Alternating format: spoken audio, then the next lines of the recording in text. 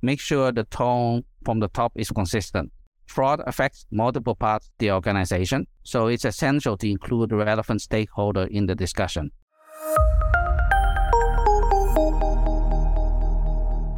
Hello, everyone, and welcome to Retail Asia's podcast in partnership with LexisNexis Risk Solutions.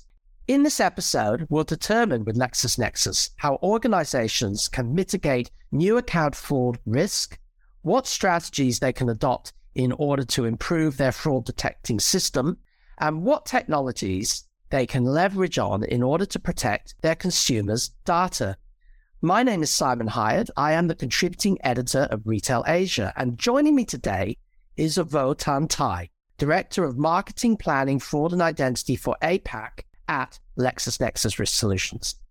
Prior to joining LNRS, Tai worked at leading consulting and technology companies focused on risk, compliance, and digital fraud in Asia. With over 19 years of experience in technology transformation and risk consulting, Tai has worked in multiple areas, including business development, customer success, strategy formulation, product management, and execution. Welcome to Retail Asia today, Tai, and thank you very much for joining us. Hi, Simon, and thank you for the introduction, and great to see you. And thank you for inviting me to this podcast. Tai, let's start off. I'd like to ask you a few questions today. And once again, thank you so much for joining us here at Retail Asia. Now, firstly, what are the advantages and disadvantages of digitalizing payment channels, in your opinion, Tai?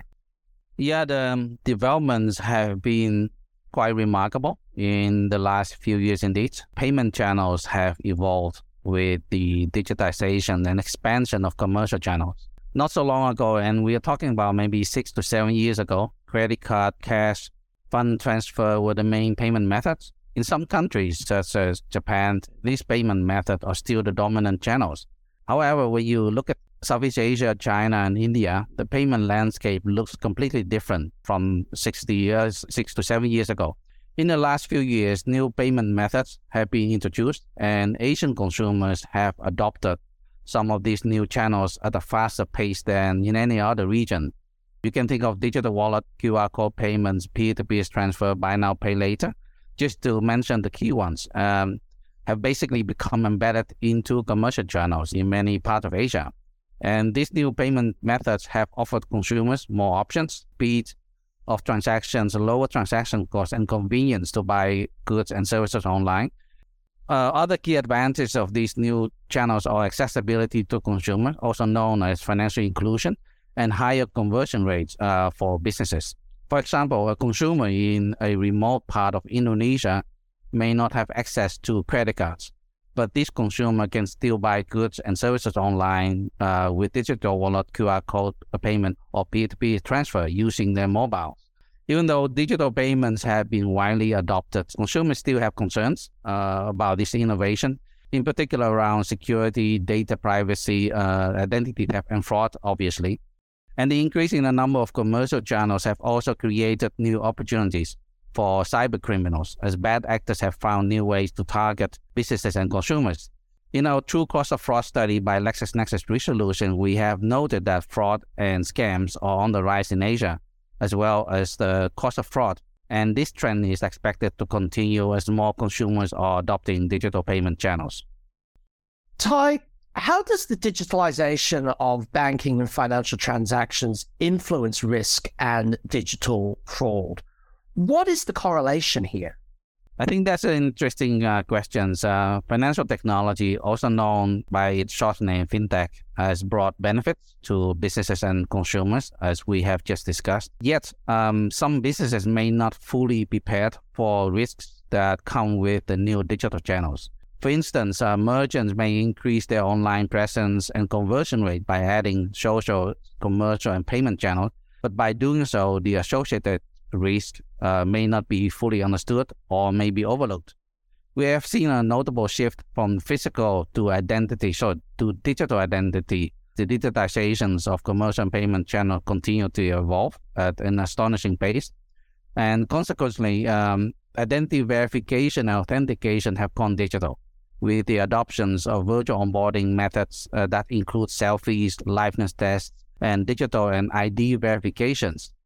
In our true cost of fraud study, businesses have therefore indicated that identity verifications is a common top challenge across the customer journey, from a new account opening logs into payments. And merchant and payment providers should therefore implement measures to verify the identity of their users. For instance, is the user the true account holder, or a bot, or a fraudster? And the next step is to authenticate the user. Is the identity that we verify at the start still the same identity each time they transact on our platform or make changes to their accounts? And equally, when consumers scan a QR code as an example, to buy services online, it's very important that consumers understand the risks and have conducted their own research on the merchant. Fraud incidents and losses have increased significantly in the last few years as consumers and merchants alike have embraced online channels during the pandemic period as mobility was severely restricted. And cyber criminals have exploited this digital transformation process, as we have seen spikes in fraud and scam in various forms, such as e-commerce scam, fake stores, the so-called Macau scam, investment and dating scam, just to mention some of the more common types of fraud. And in terms of correlations, that's a tricky one. The digitization of financial services has certainly an impact on the risk profile of some of the financial products, but the larger picture is the expansion of commercial and payment channels. When merchants are operating in multiple countries or markets, they may join selected marketplaces, but ultimately these merchants and consumers rely on the respective marketplaces to provide security and other safeguards to prevent fraud on their platform. Under such scenario, merchants and consumers have very little direct influence on the internal security processes at these marketplaces. Tai, scams are becoming better, professional, and better looking on people's phones and emails, even to tech-savvy users. Tai, what are the current trends in fraud scams that companies and individuals should be aware of? And how can we prepare for these scams? Yeah, fraud, and in particular social engineering fraud, has become more sophisticated, as you just mentioned. Much of the news and media attentions focus on third-party fraud, such as phishing, credit cards, SIM swap, and account takeover. And certainly in terms of volumes and numbers of reported incidents, these types of fraud have consistently ranked at the top of the fraud pyramid. However, when the focus shifts to the financial implications, investment and dating scams, for instance, have resulted in significantly higher financial losses. This type of fraud, also known as first-party or authorized push payment fraud, are much harder to detect with conventional fraud detection techniques. So how do we prepare for it? Is that cyber criminals have, in essence, one key aim, and that is to make money, the most money with the least effort. So in order to combat more sophisticated forms of fraud, businesses should consider implementing a multi-layer approach that includes three key elements. The first one is digital intelligence that incorporates digital identity, digital verifications, device intelligence, risk profile, and link analysis, and so on. With link analysis, we analyze different signals and data points and connect the event. By doing so, we create more accurate predictive fraud model. The second element is behavioral analysis. A typical normal user behaves differently from fraudster or user under coercion. And the last element is adaptive or contextual authentication. This step is aimed at creating a more seamless experience for normal and trusted users and adding frictions in higher risk transactions. Tai, you've been a consultant on risk, compliance, and digital fraud around Asia for many years. What are the challenges that companies are assessing and addressing with respect to fraud attacks? Thanks, Simon. That's a very good question. And if I could capture the thought in just one sentence, I would say that the biggest challenge in fraud prevention is how to analyze, link, and make sense of hundreds, if not thousands, of data attributes and signals that are registered from a single user activity. There's so much data and intelligence available that it can be overwhelming. Let me give you an example. Let's say an account owner is using a mobile phone to log into the account, completes a payment, and then logs out. This activity may take less than 5 minutes, but within this interval, hundreds of signals are being registered and analyzed, and the underlying fraud technology will have to verify the identity of the user and determine whether the transaction should be blocked or let through. And this process happens in near real time. And of course, adding to this complexity is the question of how businesses build in sufficient safeguards to prevent fraud, but concurrently provide a more seamless experience to the customer. Fraud prevention is often associated with loss prevention. It is certainly a key driver for some businesses when they implement such technology. However, when you look at this topic from a wider perspective, forward-looking companies utilize technology as a strategic competitive advantage. This company leverages the same technology for a different purpose and find a balance in providing security on one hand, but also creating less friction for the customer. And the way they do is to look beyond device intelligence, which tends to focus around security, and consider incorporating more advanced capabilities around digital intelligence, behavioral analysis, and adaptive authentication that I have highlighted before to deliver a more effective and holistic fraud prevention strategy. And lastly, cyber criminals can operate in any locations, as fraud is a borderless activity, and criminals look for weaknesses using multiple techniques, including bot attacks, social engineering scams, and through the more traditional methods such as phishing, identity theft, and credit card fraud, and so on. Looking from a very pragmatic perspective, Ty, what measures do and can organizations need to take to protect their businesses and customers' profiles? I think this question can be broken down into 3 parts. The first part is IT security infrastructure. The second is fraud prevention technology. And the third part is education and fraud awareness. To be honest, Simon, I'm not an IT expert, but having a robust first line of defense to protect the company internal infrastructure and internal network against direct threats such as hacking, viruses, ransomware, etc. is a very critical step. The second part is related to fraud prevention technology and strategy. I have already highlighted some key elements from a technology perspective in the earlier part of this podcast, but technology is only one element in a broader fraud prevention strategy. Many companies usually start this journey by identifying key priorities and objectives. Taking a phased approach, they may start by tackling the immediate priorities or risks first, and then expand the approach into other areas of the customer journey or products or markets. As companies expand into other products and markets, the regulatory landscape may become more complex, and even more so when businesses are expanding overseas. So companies in Asia have to navigate different requirements and market conditions, and therefore have to adjust their fraud models and approach accordingly. And the last and third part that is often overlooked is education and fraud awareness. Multiple surveys have shown that a significant number of users still click on phishing links, and many of these links take the user to malicious websites where bad actors collect and harvest credentials that they can use to take over the accounts, commit identity theft, and create synthetic ID to perpetuate their fraud activities.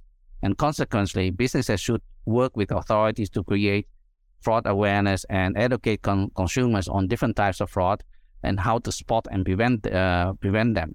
The good news is that authorities in the regions have been more active in defining more specific frameworks and guidelines around fraud prevention and have implemented public initiatives to enhance fraud awareness. You can think of Scam Alert Center in Singapore, the Commercial Crime Investigation Department in Malaysia, and the Anti-Deception Coordinations in Hong Kong are some of the examples. Yes, and it's these phishing links that are looking better and more professional, even compared with a few years ago before COVID. I definitely agree with that, Ty. Ty, how do companies leverage technology in risk assessment, especially in countering digital fraud? How do they ensure strict compliance in their operations? And what can companies do better? Yeah, I think Considering that some businesses process millions of transactions on a daily basis, technology plays a critical role in combating fraud. In fact, 90% of the organizations that participated in our True Cost of Fraud study indicated that they leverage technology in the fight against fraud. And furthermore, a subset, or around 58% of the organizations, rely on third-party technology providers as they recognize the need for expert resources and guidance. And fraud can take on many forms. And earlier I mentioned about authorized push payment fraud, or APP fraud, as one of the hardest type of fraud to detect. Investment and dating scams and money mules are examples of APP fraud, and the financial impact on the victims can be severe. What makes APP fraud hard to detect is that the risk profile is different from the common types of third-party fraud, such as account takeover and credit card fraud. Let's use the account takeover as a simplified example. So when a bad actor takes over an account, logs in, the risk profile of that account changes because, for example, the IP address, geolocation, behavior, and device information, etc., are different. And then these parameters may have been flagged as high risk in our digital identity network.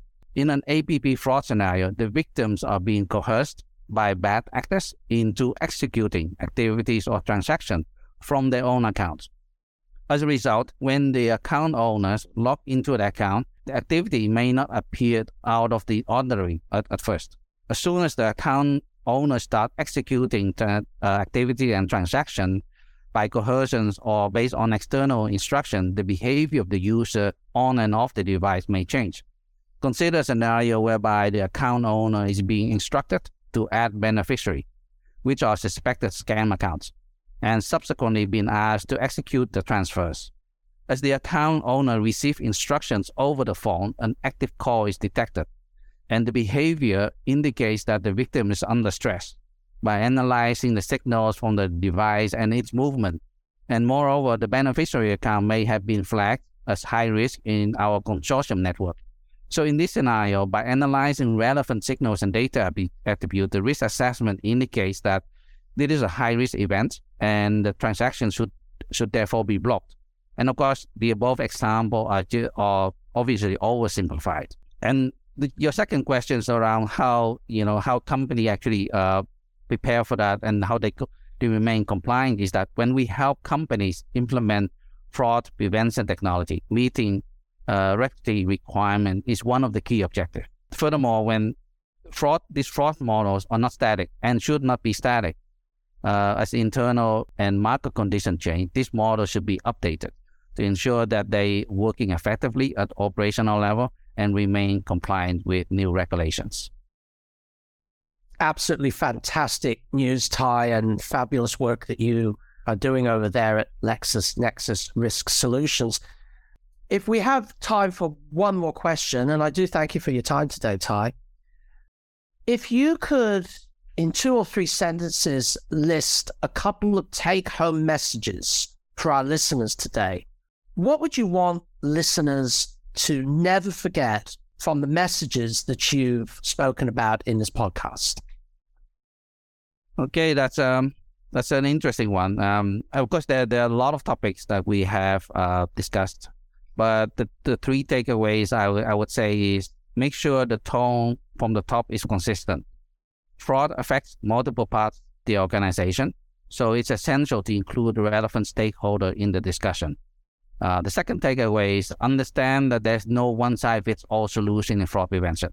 The business objective, the immediate risk will dictate the appropriate approach.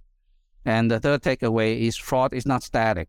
So what worked well in the past and yesterday may not meet today's standards. Votan Tai, Director of Marketing Planning, Fraud and Identity for APAC, LexisNexis Risk Solutions. Thank you so very much for joining us today. Very, very important discussion, very important work that you're doing. And this has been a very, very insightful conversation. Ladies and gentlemen, that's it for us today at Retail Asia. To know more about this topic, please register at Payment Fraud, the intersection of new payment channels in e-commerce, BNPL, and digital wallet industries webinar this coming December 8th, Thursday, from 11 a.m. to 12 p.m. Singapore time. You can simply register at the link shared on the podcast description. Ty, thank you so much for joining us. Great to hear from you. My name is Simon Hyatt, and I thank you all very much for joining us today.